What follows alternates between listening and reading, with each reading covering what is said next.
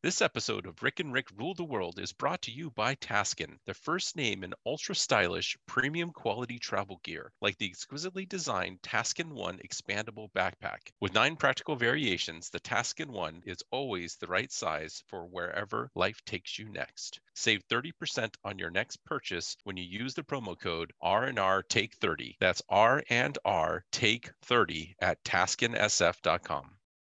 Next up on an all-new Rick and Rick, F9 goes full throttle as Black Widow aims to bite into its box office. Facebook's ubiquitous ad machine invades Oculus virtual reality games. Driving Disrupted makes you crash your Lexus NX 4.6 to drive home a point. Man, don't text and drive, kids. Plus, Boston Dynamics' new robot dog pees beer on command, and a whole lot more.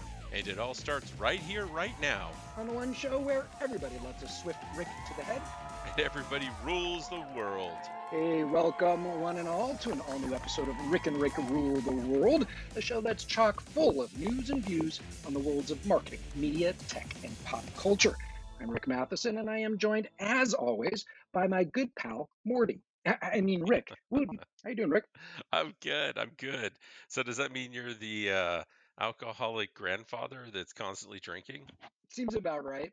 I really have never actually seen that show before, so I That's really have awesome. no idea. So I take it the scientist guy is Rick and the young guy is Morty. That's correct. And in fact, I this is it wouldn't have been a show that I would have ever watched. I'm glad I did. I actually think it's pretty well written, and they take their time to kind of develop the stories. In fact, it doesn't come out at the regular cadence you'd expect it to because they literally do take their time. But anyways, but my kids were really into it when they're a little bit younger, and so they pulled me into it. But yeah, so it's basically you've got this scientist grandfather who's I don't know if he's an alcoholic, but he's always drinking or eating something that he's tripping on, and he grabs his grandson and they go off on these crazy adventures, and that's what the whole show's about. Gotcha. I have to tell you, so talk about meanwhile, 1 year later, I went to the supermarket without a mask on the other day, and it was a surreal experience. And I think I was the only person not wearing a mask. So I think there's definitely still anxiety out there. And frankly, I probably should still be wearing a mask. It was liberating, but kind of surreal. Yeah. And to top that off, I went to the gym without a mask on. Oh, now I'm Yeah. jealous. Yeah, I would tell you, I went to the grocery store the other day, and so here in Santa Clara County, we've pretty much opened back up, but the majority of the stores, the stores can choose their own path, right? They can choose to require a mask or not. But the vast majority of them say if you're vaccinated, you don't have to wear a mask. If you aren't vaccinated, please wear a mask. And I think that's an interesting, cool compromise. It's offering trust. It's probably trust that maybe is not well placed, but it's still there. So I the last couple times where I got into the grocery store, it's like I'm not sure if I should or not, and so I just wore the mask. I went to a restaurant, like a breakfast place, nothing special. Maybe last weekend, just or whenever it was, right after it opened up. So maybe that wasn't over the weekend, and I didn't have my mask on, but all the wait staff still did. And I went back to the same place this morning, and nobody had masks, including the wait staff, and that was the first real surreal experience that I've had, where all of a sudden nobody's got the mask on. But it's good at the same time. It starts to feel like life's kind of getting back to normal a little Yeah, bit. yeah, here's hoping. All right. Well, thank you, listeners, for tuning in to Rick and Rick Rule the World. So, every episode, we kick off with some kind of pop culture geekiness that has hit the Rick and Rick radar this past week or two, followed by the good, the bad, and the marketing. And we finish it all off with a round of Rick and Rick loaded questions to test your knowledge of news and trends in the aforementioned worlds of marketing, media, tech, and pop culture. And first up, it's Rick and Rick Radar Love, starting with a return to the Cineplex. So, Marvel's Black Widow Nice. is expected to bite into somewhere between $65 million and $90 million in ticket sales at the now slowly reopening box office when it hits theaters on July 9th. Now, according to Screen Rant, Rick, early box office projections have the latest Scarlett Johansson adventure beating out F9. the ninth installment of the ever Mhm. popular Fast and Furious franchise, which is expected to come somewhere between 50 million and 70 million. Have you been back to the movies, and are you looking forward to seeing either of these two movies? Yeah, so I am absolutely looking forward to getting back to the movies. We've talked about this. In fact, I do this Cloudflare TV show, and one of the questions I like to ask folks is, what is the movie you're the most excited about when you go back, when we can actually go back to the theaters? And a few people have brought up Black Widow. It's actually in the list. But I'm actually interested in seeing both of these, and I wouldn't mind seeing them in the theater. We had that thing happen just before COVID where the theaters were starting to shift already from more of the traditional theaters we grew up to more of a dine and drink at your seat kind of theater, right? They're becoming a little Right. more like first class experience. And so it's going to be really interesting now to go back after COVID and see how that intersection happens, where maybe there is a little more room and maybe we do get better service and maybe the tickets are more expensive, but it becomes more of a treat to do as opposed to something you do every Friday and Saturday night.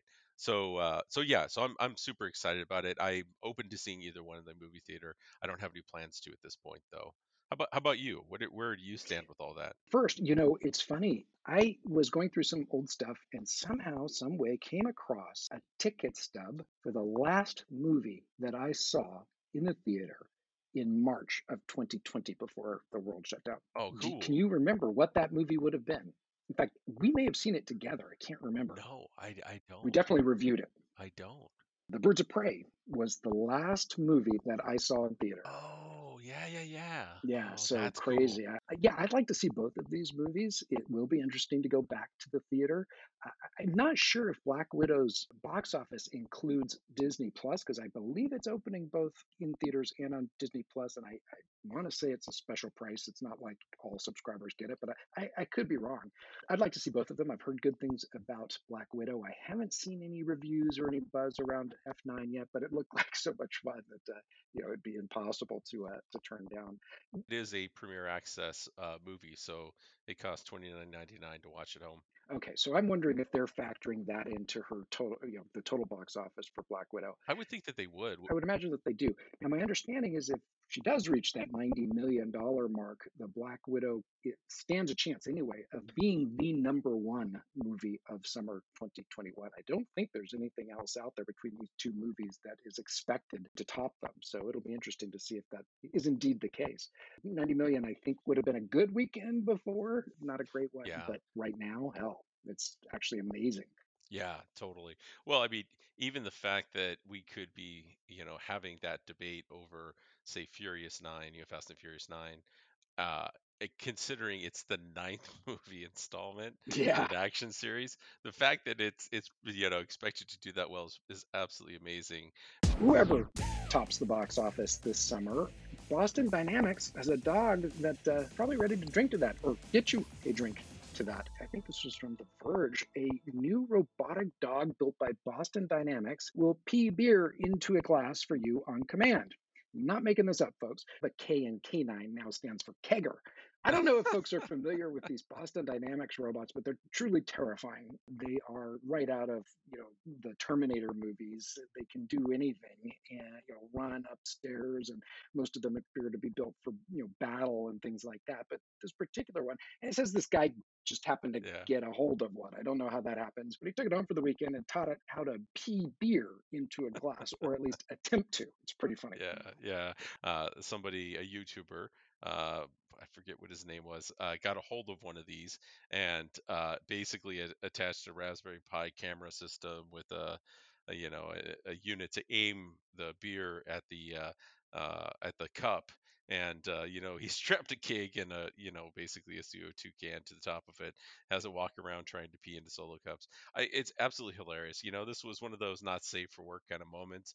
The guy's got a total potty mouth, and he's being overly dramatic the whole time, and it's just a lot of fun to watch. Now, but to your point, you can tell this thing is not well integrated because if you've seen any of the videos of these Boston Dynamic robots, they kind of are constantly moving to maintain their balance. which becomes quite the issue if you're trying to guide it to pee in a solo cup. So that's spoiler alert. Real humans can barely do that, let alone robotic dogs. Yeah, and by the way, they cost $75,000, so it's not like these robots are super cheap. So somebody had some fun with it, and it's just basically a fairly sophisticated drone. It's a walking drone instead of a flying drone, and so you can buy these and they're expensive, but yeah, honestly I'd love to have one just to see all the people in town run away as it walks down the Yes. street. Yeah, if you need the soccer field for something or you want the beach cleared, just buy one of these things, have it walk out there.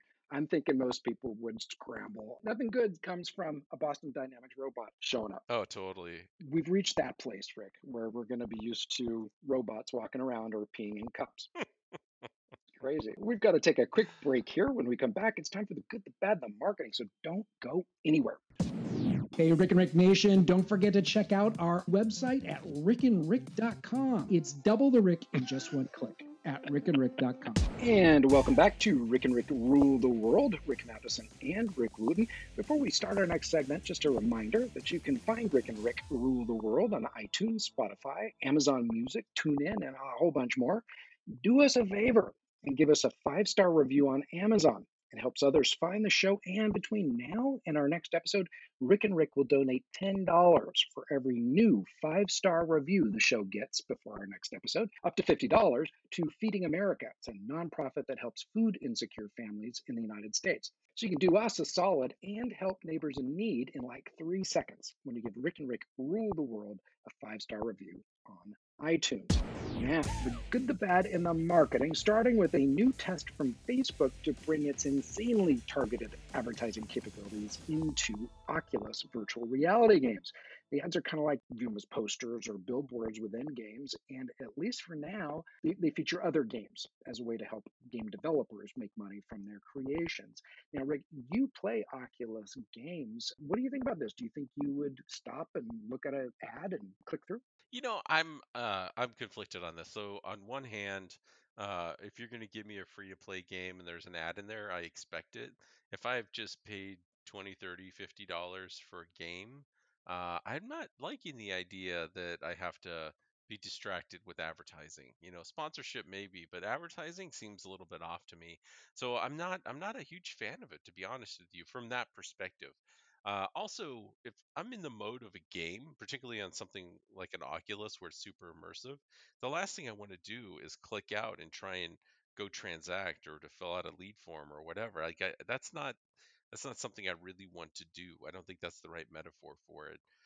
Now I could be wrong, and we'll see. Like maybe selling hardware stuff like headsets and whatever might work. But it doesn't feel like it's a good user experience to me. Yeah, that was my reaction, first reaction as well. I couldn't imagine stopping a game. Oh, wait, everybody, stop. Don't shoot at me. I want to go over here and look at this poster or something and click through to it. I could see this kind of thing happening in casual games that are more like social media experiences in virtual worlds. I could see that kind of thing. Yeah, and if this is a matter of, reach and frequency and brand impressions, that's probably one thing. Trying to, if it's interrupt marketing, I just don't feel like it's going to be the right experience. Yeah, I could see the use case for a Pepsi ad or other things that are just that brand exposure Yeah, for a great audience or a hard to reach audience. Interesting to yeah. see if folks do it. What else you gotta see, folks? I love this, Rick. This Nexus NX 4.6. Yeah, so this was kind of a neat thing. They Lexus came up with this idea that they want to make a point about people and losing their attention, focusing on the road to look at their smartphone. And they've measured this, and they recorded videos and things like that, and they came up with the number. They said that on average, when somebody looks away to check something on their smartphone, their attention is off the road for 4.6 seconds. And so what they did is they invited people to come out and test drive their new hybrid NX SUV. I think they've had it around for a while, but there's like a new model of it or a new variant of it. Which by the way, just as an aside, they talk about this. when you're driving a car with a powerful engine, it's like, Right. are you talking about the NX? Like, doesn't that have Right. like a super eco, like, Right. Right. four-cylinder engine that has no power? What are you talking about? But anyways, that's an aside. Um, you know, and so they get these people to come out, and what they've done, and this is terrifying, what they've done is they've affixed. You ever been in a place where they have those windows that are clear and then you push a button, they go white? Yeah. And it's so that you don't have to roll down screens or whatever. They just have a liquid crystal somehow inside of it that makes them opaque. So basically they installed those in all the windows of the car, and so you're driving along in this closed course and you're driving through these foam barriers, like soft foam, so nothing dangerous. And then just at a random moment, boom, they hit the button, all your windows go white for 4.6 seconds. And for some people, it's absolutely terrifying. They're like, "Oh my god!" And of course, over and over and over again, you see them crashing into the foam objects. Some are shaped like walls, some are shaped like people, and things like that. Just really trying to drive home the point of it may seem like no big deal to check your phone really quick, but a lot happens in that 4.6 seconds, and that's kind of the basis of the Yeah, commercial. I really love this. So, next up, will nostalgia be the biggest marketing trend of 2021? That's the question that ad company Latana asks in a recent blog post, citing a recent study from MRC Data exploring the effects of COVID 19 on entertainment choices that found more than half of consumers are finding comfort in old movies, old TV shows, and old songs from their youth during the lockdown. They quote a psychology professor at Le Moyne College in Syracuse, New York, who says generally people find comfort in nostalgia during times of loss, anxiety, isolation, or uncertainty. I'd say, well, that and ice cream and maybe a family sized bag of Doritos, but I digress. This was interesting. I don't know. Do you think nostalgia is going to be the biggest marketing trend of 2021?